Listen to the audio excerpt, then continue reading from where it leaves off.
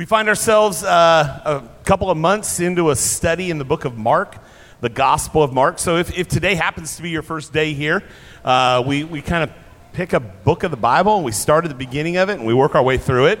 And so we are in the Gospel of Mark right now, and like I said, we're a couple of months into it. We're going to be in finishing up chapter 4 and getting into chapter 5.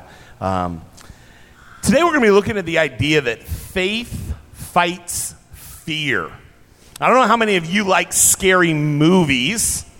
Anyone out there willing to throw up their hand, right? That fear aspect that scare you and take you to the edge and maybe even a little bit beyond. And then if you're like me at all, maybe it affects your sleep for a day or two after you've seen it and you regret it. But then maybe you desire to see it again. Because it's a movie. You know what's going to happen. You know it's just a movie, that sort of thing. But fear in real life is out there also. Not just in the movie. In the world that we live in a fallen world, in a broken world, in a world where sin is trying to dominate. There's a lot of disease. There's a lot of death. We live in a world where there's a lot of wars, and that could bring fearful thoughts to your mind. The unknown, maybe about your job, maybe about your family, maybe about your future. Fear can cripple us. It really can. And so even though movies sometimes are fun to watch, and even those that are going to be a little bit frightening and maybe cause you to tense up a little bit, real life isn't that fun when fear takes over. And it can even cause the believer, you and I, a lot of us here have placed our faith in Jesus Christ as our Savior. We believe the truths in the Bible, and we know that the Holy Spirit lives in us and that God is walking with us through everything that we go through on this earth. And yet, it can cause the believer sometimes to doubt what Jesus has said and to doubt who He is. Fortunately for us today in our text, it's going to assure us who Jesus is, that He is Lord of all. And it also tells us what He has said, that He will get you to the other side. And Jesus will emphasize the key to conquering fear is found in that one word, faith, where we place our faith and our trust. Jesus will tell us that the opposite of fear is faith, and that the opposite of faith is fear. And we'll see how that plays together in this passage. And when we trust and truly know that Jesus is our Lord, that He is Lord of all, then we can put our faith in Him. That's what we're going to see in this passage today. Jesus doesn't promise us, He didn't promise His disciples that you won't have storms in your life, that you won't have adversity in your life, but He does promise you that He will be with you and that He is strong enough to deal with everything fearful in your life, everything that might come into your life or might come at you, right? And that He is in this world with you and He is for you. And if you truly believe that, if you can get to that place in your faith where you believe that God is with you, God is for you, and God's not going to leave you in the middle of whatever fearful is going on, whatever unknown is going on, you'll get to a place where no matter what is happening in your life, you can continue to move forward and not be crippled by that fear. So again, faith fights fear. Mark chapter 4, verse 35. We're going to go all the way to 5:20. So we're going to kind of click through a couple of stories. Again, we know John Mark likes to give minimal amount of details. So we'll try to dig in where we can, and we'll try to see really what the Holy Spirit has for you and I today. Starting there in verse 35 of chapter 4, it says, "On that day when evening had come, He said to them, 'Let's go across to the other side.' And leaving the crowd, they took Him with them in the boat, just as He was, and other boats were with Him." Let's pause right there really quick. Jesus had just finished a massive day or maybe even a couple of days. It appears to be a lot of teaching in one day, at least the way Mark writes it, but of teaching. He's giving parables. He's talking about the kingdom of God coming, right? Which is him, bringing in, ushering in the kingdom of God. He gives the disciples the next plan. We're going to go to the other side of the sea now. If you remember, the crowds that were coming in from the local towns, they estimate were between 10 and 20,000 people, maybe more. His ministry was growing. People were coming to see him. He was healing people. He was teaching on the kingdom, and people were coming to the place where he was pushed down to the edge of the sea. There were so many people there that he had somebody pull up a boat, and he got in the boat and he did his teaching. Pretty cool day of teaching, a day of ministry, a day of healing. And now it's getting towards the end of that day, and he says, hey, let's go to the other side of the sea now. Right? This is a clue to this passage, so don't skip over this. Jesus' words, they're trustworthy. They're sure. It's something that you can put your trust in when Jesus speaks. Now, I'm guessing at this time, his disciples, those who were with him, those who hopped on the boat with him, at this point, they believed Jesus. They trusted Jesus enough to get in that boat and believe they would get to the other side. Or they wouldn't have gotten in the boat. If the boat didn't look seaworthy, or if the weather, which we're going to find out here in a minute, is going to come up, but if it looked bad, maybe there would be some fear there, maybe there would be some distrust. But we see they hop in there, right? But spoiler alert, you probably know this story. There is some doubt, and it's going to be coming in pretty quick. And again, that's where it's going to give us some opportunity to say, okay, how does this apply to my life? But right now, the disciples are fine with that. And it says they're leaving the crowd. They took Jesus with him in the boat just as he was. And as we were reading through this passage this week and studying it and praying over it, one of the things that stood out to us is it says just as he was. Why would Mark, the author of this, write Jesus went along with him just as he was? And in true Mark fashion, our writer is telling us that this happened right away after he was done preaching. He didn't go home and shower. He didn't go and have dinner somewhere. He didn't take a nap, nothing like that. He just went as he was. So Jesus had just spent at least a day teaching and healing and interacting with a massive crowd. And as soon as that time was over, as soon as he was done, he got in the boat, or the boat that he was in. He encouraged his disciples to get in. He got it to go to the other side of the lake. I can only imagine this time of ministry for Jesus was just crazy. It was exhausting. If any of you work a job where you get exhausted in it, you kind of know what I'm talking about. Okay, so for about 19 years, I worked for Costco, and in a lot of those years, I was in management. And the job was good. It was decent. We had a lot of employees, and we were able to take care. So that door would roll up every day at 9:45, so you guys could all come in and get your rotisserie chicken and your toilet paper, right? And so we had that. But there were some days when we would get a few sick calls. And when you're starting at 3 a.m., when somebody calls in sick, it's not easy to find somebody to replace that shift.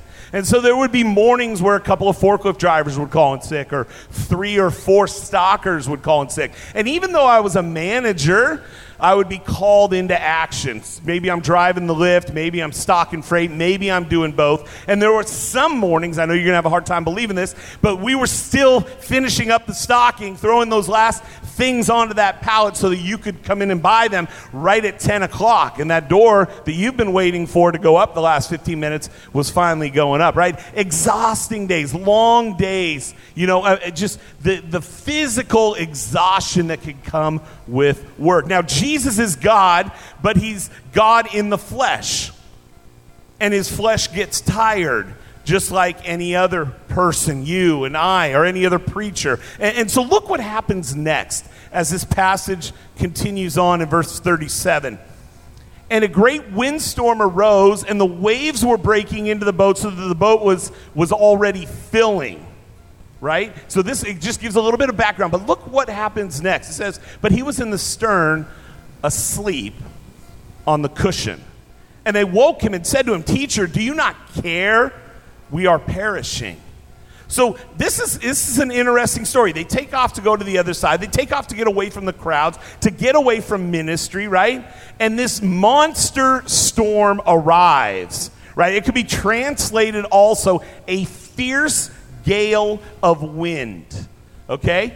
This is a big storm. The waves were breaking into the boat so that the boat was filling up already. Now, I'm not a fisherman. I will go fishing with any one of you because I think a lot of life lessons are learned out either on the lake or in the river. But I'm not a fisherman. I don't even necessarily like to go in boats. I'm not afraid of them. I'll get in one and I'll go with you again. I'll do it if it's necessary. But I can imagine for you who are fishermen or do enjoy the water, that if you're in a craft and it starts taking on water, that's not a good thing. Would you agree with me? Right, that's not a good thing. And so the boat is filling up, right? But Jesus, was in the stern asleep on the cushion. Now, before you think, how could Jesus be sleeping? Let me tell you something. I talked a few minutes ago about exhaustion, right, from me working at Costco. There were days that I would literally walk to my car and turn on the car, and if it's summertime, the air conditioning, because now it's 1 or 2, 3 in the afternoon, and the radio, and I would lock my doors because I worked in Tacoma, and I would lay my seat back, and I would take like a 15, 20-minute nap. I was exhausted, right? I got to make sure Gwen's out of the room. Here she is. There were times I would fall asleep sitting at a stoplight, okay? And I'm not trying to say that Costco overworked me. It's just I worked hard some days, like really hard, and then I was exhausted. But nothing could prepare me for when I retired out of Costco, and I left Costco, and I became a pastor. And now I'm not telling you this to get a woe is me or to get pats on my back, but I'm telling you, when I leave here on Sunday after preaching God's word, after engaging with people on a not only a physical level where we're communicating, but also on an emotional and a spiritual level, when I've done some counseling, there's an exhaustion that takes over that I have never even dreamed of, right? Sunday afternoons, I'm gone. Like, there's not much of me left, right? I like to go home. I like to crash on a couch. Hopefully there's a football game on, and half the time I fall asleep, right? And so the family will wake me up if something incredible happens. We'll rewind the TV. You know, I love my football, but I'm telling you, I'm exhausted. And I know a lot of you work hard and you got jobs that are taxing and you understand what I'm saying about the exhaustion. But for me, at least, there was even in my hardest days at Costco, there was nothing like preaching and doing God's work. There was a physical and emotional taxation on my body that takes place. And I love it. And I love engaging in God's word, and I love engaging with you guys. But I'm saying all of this to say Jesus is fully God, but he's fully man. He's been preaching God's word because he is God, right? And so he's preaching about the kingdom coming. He's healing, and he's exhausted, and he falls asleep in the boat. And so the disciples are freaking out. The boat is taking on water. And here's Jesus, who tells us to get in this boat and go to the other side of the sea, and he's asleep on a cushion. You can't blame the disciples for waking Jesus, can you? They were literally afraid for their lives. They say, "Teacher, do you not care that we are perishing?" Now, I could blame them. I think this question really shows they really do need to be blamed, kind of, because Jesus had just said, we're going to get into the boat and we're going to go across, right? And so that faith in Jesus should have told them, we are going to make it. But sometimes in life, we know the truths. We know the truths of God's word. We know his promises, and yet we still doubt. So what can we learn from them? We need to ask this because we so often are them, right? We've been given the promises, we know the truths, and then a situation arises and we start to doubt God. So here's a few things. It's not wrong for them to call Jesus teacher, but he's going to show them in just a moment that he is also Lord.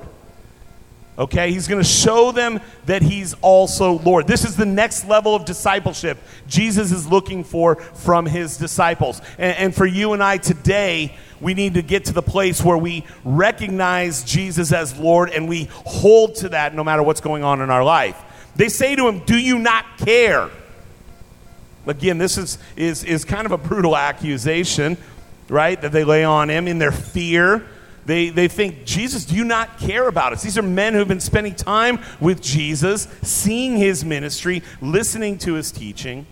Finally, I see that they're convinced that they are going to perish, right? Jesus teaching, Jesus healing, Jesus showing that he is Lord, and yet they are afraid that they're going to die. They think so little of his power that he's not able to keep them safe. He's done some pretty incredible things in their midst. They've been watching him and the healing that he has done. But as I said before, you and I can learn from this because we so often are just like the disciples during storms in our lives. So we have to consider that when we look at this story. Do we think of Jesus just as a great teacher? Or do we really give him that place of Lord in our lives? What I'm talking about the disciples and their unwillingness to do that, at least through their actions, it's showing that. Are we living our lives the same?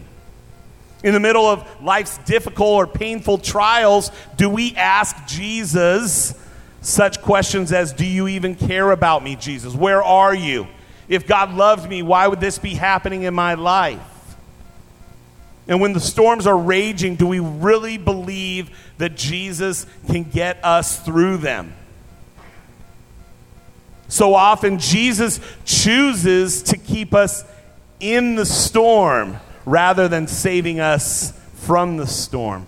And do you and I have a faith that will allow us to persevere through that storm? I don't know about you, but those are some challenging questions for me. And ones that I'm going to ponder. And in light of this story, I'm challenging myself so that my faith can continue to grow. Verse 39, "And he awoke and rebuked the wind and said to the sea, 'Peace, be still.' And the wind ceased, and there was a great calm. And he said to them, 'Why are you so afraid? Have you still no faith?' And they were filled with great fear and said to one another, 'Who then is this that even the wind and the sea obey him?'"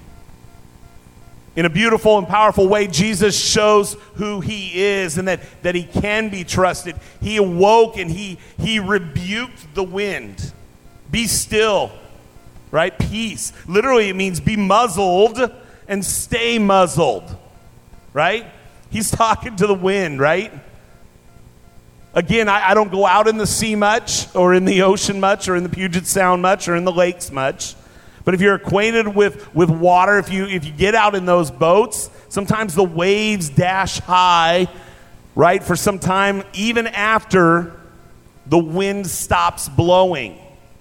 Right? As we were looking at some stories this week, we saw that even after the wind would settle down, that the waves would take a long time to settle down. And yet, Jesus calms not only the wind, but he calms the waves. Jesus had spent so much time with these disciples. He had taught them and he had showed them who he was, that he allowed these wind and waves to test their faith. And sadly, they had failed this test. Hopefully, they've grown from this test. And now note, if you are a mentor in a discipleship relationship, right, Jesus gives his disciples grace and truth. And this will be important for you and I to remember in the relationships that God allows us to be that mentor in. The grace is the miracle, right? We see that here. But then as he reviews the situation with them, the waves aren't the only thing that get rebuked. Jesus rebukes the waves, but then he goes on to rebuke the disciples. Don't stop short in lovingly rebuking those under you when necessary. Don't be afraid of confrontation, that you fail to use failures as a lesson. Sometimes we don't want to talk about it. We want to avoid that. And yet God has brought those into our lives so that we can learn from those failures. Why are you so afraid? The word he uses for fear isn't the typical Greek word. Instead, he uses one that is forceful, right? It can literally be translated cowardly. Why are you still cowards after all this time with me? Then he adds, have you still no faith? By throwing still in there, he's emphasizing that there should have been growth by these men. Remember what they had witnessed so far. They had witnessed teaching. They had witnessed miracles. They had witnessed these healings.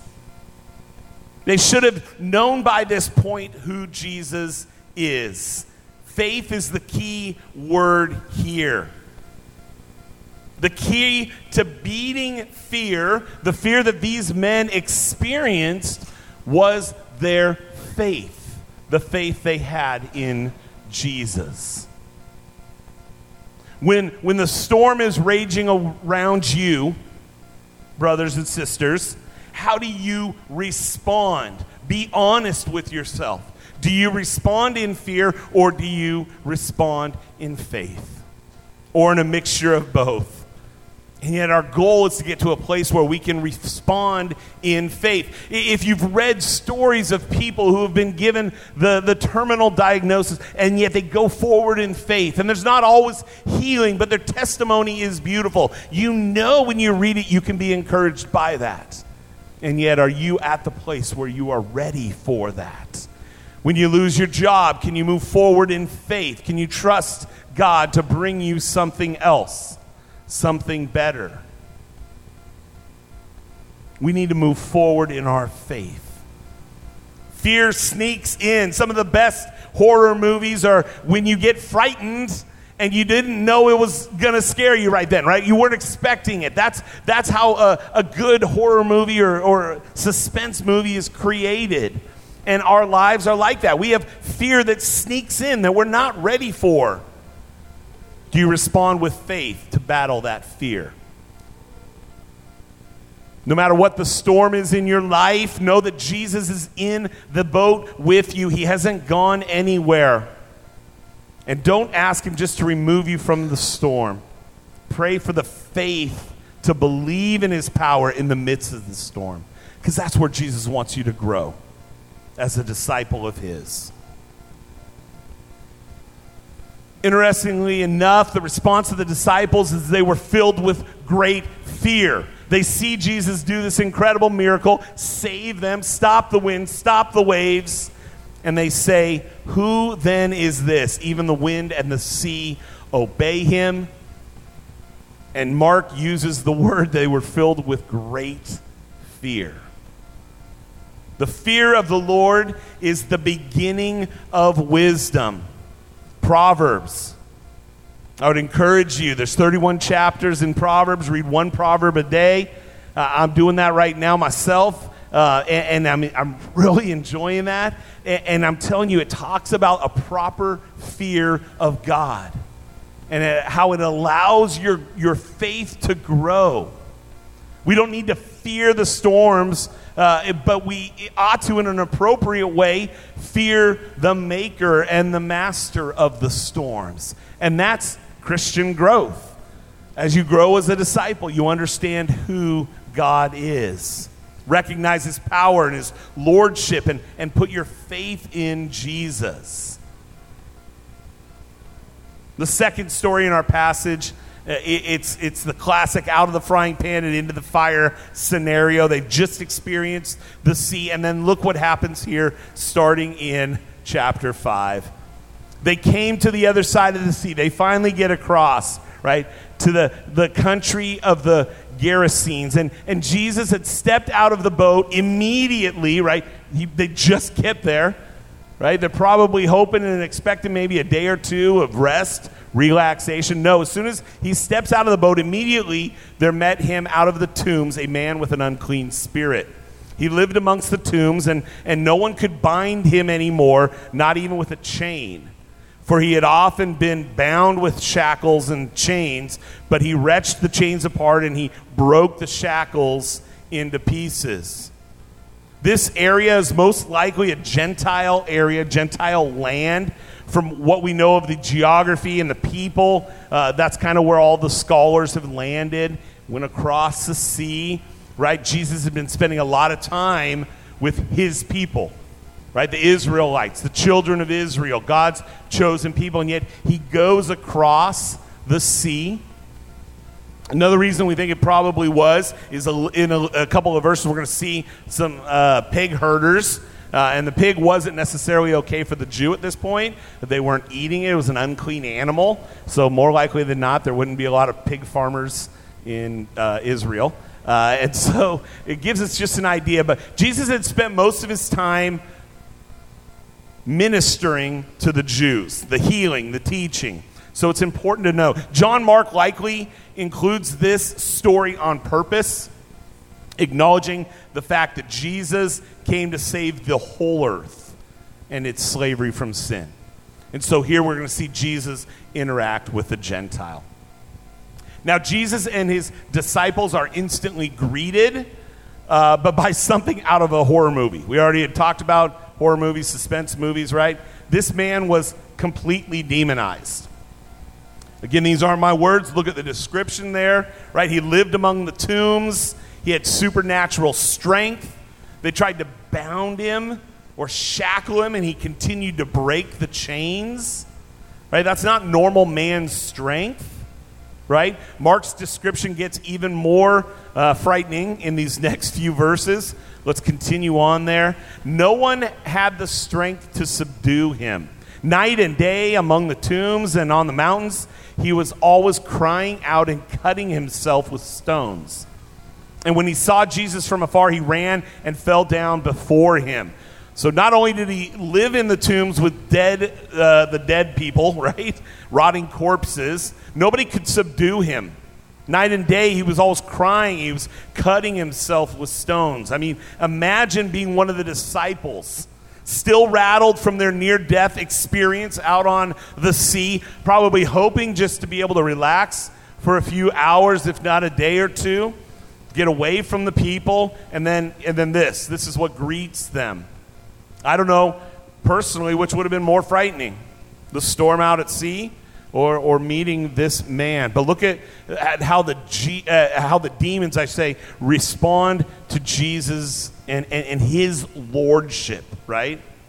It says, when they saw Jesus from afar, when he saw Jesus from afar, he ran and fell down before him. Now, continuing on in verse 7, it says, and crying out with a loud voice, after he had run over to greet Jesus, to meet Jesus, he said, what have you to do with me, Jesus, Son of the Most High God? I adjure you by God, do not torment me. For he was saying to him, come out of the man, you unclean spirit. And Jesus asked him, what is your name? And he replied, Legion, for we are many. And he begged him earnestly not to send them out of the country. Again, crying out in this loud voice, whether it was demonic shrieking or just a man's voice, because of the anguish that he was in, the man says to him, what do you have to do with me, Jesus, Son of the Most High God? I adjure you by God, do not torment me. Another instance of a demon with supernatural knowledge, right? This demon knew who Jesus was. Look at the way he interacts with him. Look at what he calls him, right? Another instance where the demon seems to know better than even the disciples, right?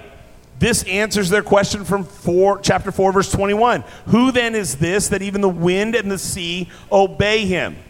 That's what the disciples said after he had calmed the storm, right? They were in great fear. Who is this guy? Well, what is the demon-filled man? He says he's the Son of the Most High God. This is also a Gentile way to refer to God. We see this in other places in Scripture. So it's another clue for us that he is now over on the other side of the lake where the Gentiles lived. Because for them, many gods were okay, and yet his interaction says he's the Son of the Most High God. And he says, do not torment me. The demon, as previously occurred in Mark, knows its eternal fate. This is the second time we've seen interaction between Jesus and a demon. For he was saying to the man, to him, come out of the man, you unclean spirit. The way the story is told, in some ways you can picture the shrieking, the command by Jesus, the demons pleading. All this is happening at one time.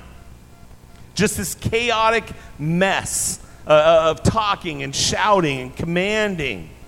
Right? Demons are beings. They have personalities. They even have names. Look what Jesus asks this demon for his name. And it wasn't just one demon. They replied. It says, my name is Legion, for we are many. Now, a Roman legion of soldiers could be up to 6,000 men. This was a horde of demons. No matter the actual number, there were too many to name independently. And it says at the end of this section, he begged him earnestly not to send them out of the country. These demons possessed this man, and they wanted to stay where they were at. Whatever success they were feeling, they were finding. But in verse 11, it says, now a great herd of pigs was feeding there on the hillside. And they begged him, saying, send us into the pigs. Let us enter them. So he gave them permission, and the unclean spirits came out of the man, came out and entered into the pigs. And the herd, numbering about 2,000, rushed down the steep bank and into the sea and drowned in the sea. Now, this scene baffles me a little bit as I've read through this before. I'll be honest. There's a few things here, though, to note. The tormentor is now the tormented. The goal of Satan is exposed. Death and destruction. The man was constantly cutting himself. The demons, then when they are taken out of the man and put into the pigs, they drive the pigs off of a cliff and into the sea. Ultimately, the pigs committing suicide. I mean, they're going away. They're dying. The torment from the tormentor. The goal of Jesus, though, is also exposed. We see that here. We see life. We see liberty. He has the power and the authority to deal with Satan. This battle between good and evil, Jesus gives us a preview of the fate of Satan and his demons. And the demon even alluded to that, the torment. Why did they beg to be cast into the pigs? I don't know for sure. Now, again, there's not enough details to know exactly what would have happened had he just exorcised them out of this man, but they were asking to be placed, or the authority to be able to go into these pigs. I don't know the exact reason, but the pigs were the unlucky recipient of these demons. The pig farmers, now that was a big loss for them, obviously, but Jesus allows this to happen. Know this, Jesus is more powerful than Satan. We see that again in the second story about his interaction with demons. Satan's time will come, and it's likely that by delivering the man, but allowing the demons to continue on in their destructive work, Jesus was acknowledging that Satan's time hasn't come to full fruition. But it will. Also, let's note this. While the demonic is real, Satan far more often appears as an angel of light. We have to keep that in mind, especially as we continue through the book of Mark. Verse 14, the herdsmen fled. Of course they did. These were their pigs, right? And told in the city and in the country, and people came to see what it was that had happened. And they came to Jesus and saw the demon-possessed man, the one who had the legion, sitting there, clothed and in his right mind. And they were afraid. And those who had seen it described to them what had happened to the demon-possessed man and to the pigs. And they began to beg Jesus to depart from their region. The response to Jesus' lordship by these herdsmen and all the people in this region, it's saddening. The people rush to see a miracle, or they rush to see this miracle, right? And they find the man who had been demonized sitting there, clothed and in his right mind. And this should have been a staggering moment for them. Realizing that the one they couldn't bind had ultimately been set free. They should have instantly been encouraged to have faith in this deliverer, and instead, their response was fear. Again, the response of humans. We see that there. And they were afraid. Even as the eyewitnesses again explained what had happened, they began to beg Jesus to depart from their region. The fear of the unknown. Was it a fear of losing more money because of the cost of the value of those pigs? Was it a fear of one who could deliver? A man who had been possessed for years and years? Their response was fear rather than faith. Again, we see how a story about a storm and a boat and a man and some demons and a pig go hand in hand. Fear, faith. The people who come, the townsfolk, they don't care about their soul necessarily being saved at this point, but that's what Jesus cared about.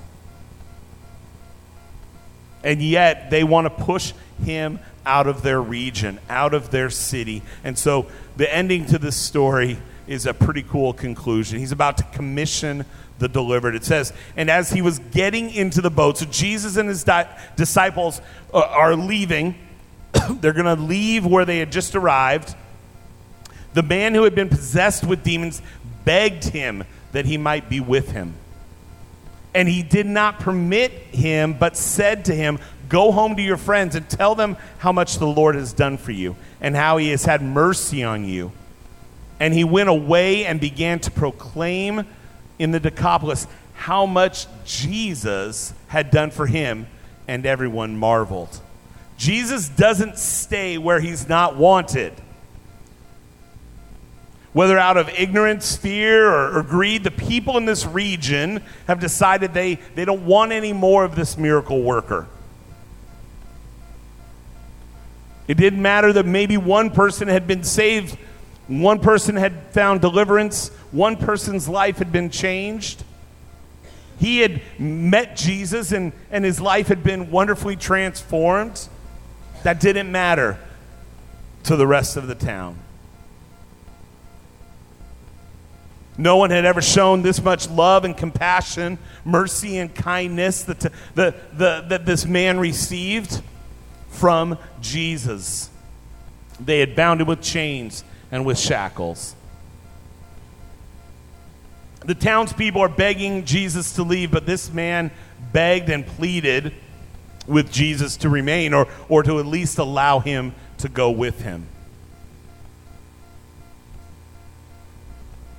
The people there in the town didn't want Jesus, but Jesus was gracious enough to leave them with this witness. This man wants to go with Jesus and be a disciple, and yet Jesus wants to commission him for good works in his hometown.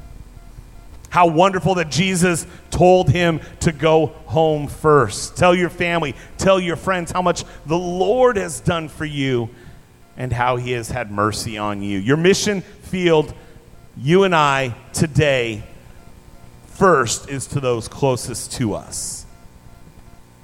You don't even have to perfectly articulate every minutia of theology or doctrine. You just need to tell them how much the Lord has done for you and how he has had mercy on you. And that's what Jesus tells this man. This man was obedient. He did what Jesus asked, and we need to follow this example. He doesn't argue with Jesus. He doesn't resist the calling to share his testimony, but he goes at once. He went away at once and began to proclaim how much Jesus had done for him and everyone marveled. He didn't just stop at his home and his friends, even though that's where Jesus told him to go first. He went on and he kept preaching and telling the good news of Jesus to a 10-city area, the Decapolis. This is amazing. This man took the life change that had happened and shared it with anyone who would listen. Are you and I that kind of disciple? I know you struggle with real fears. I know because I do too. Kevin and I, as we were prepping this sermon this week, we talked about fears. We talked about things that in this world that were going on that we could easily become occupied with and be afraid of. We talked about very real fears that some of you are facing and that we've shared with and counseled with people over the years. The fear of rejection. Some of you, maybe single people who are trying to find that person to spend the rest of your life with, have a fear of rejection. Maybe it's rejection from a friend or a family member. But the fear of rejection is real. Failure. Maybe some of you students, whether you're in junior high or high school or college age or whatever, maybe you have a fear of not getting into the school that you want, not knowing what career you should choose, or letting people down. There's a lot of fear of sickness and illness, high blood pressure, cholesterol, cancer. I mean, we could go on, and then death. I mean, one of the greatest fears that people have. And not just personally, but losing a loved one. How do you cope with that? How do you go on? And yet, I think this passage is here for you and I today to encourage us to take that fear and allow our faith to replace it. Jesus is Lord. Period. There is nothing that I will face in this life that even compares to him. That's true. It's fact. But am I living like it? When I live in fear, am I denying Christ's lordship in my life? Am I denying his power? Am I denying his word? Living in fear is not living at all. And Jesus called us to a place where we can be filled with life and be filled with joy. Faith fights fear. Faith makes fear completely impotent. Why would I fear rejection by men when God accepts and loves me for who I am because of Jesus Christ? Why would I fear failure when God's definition of success is the very faith that I'm going to be living in? Why would I fear sickness and death when I'm guaranteed an eternity of health and life with Jesus? Faith trumps fear at every turn and in every situation you are facing today, no matter what it is, or anything that you will face in the future.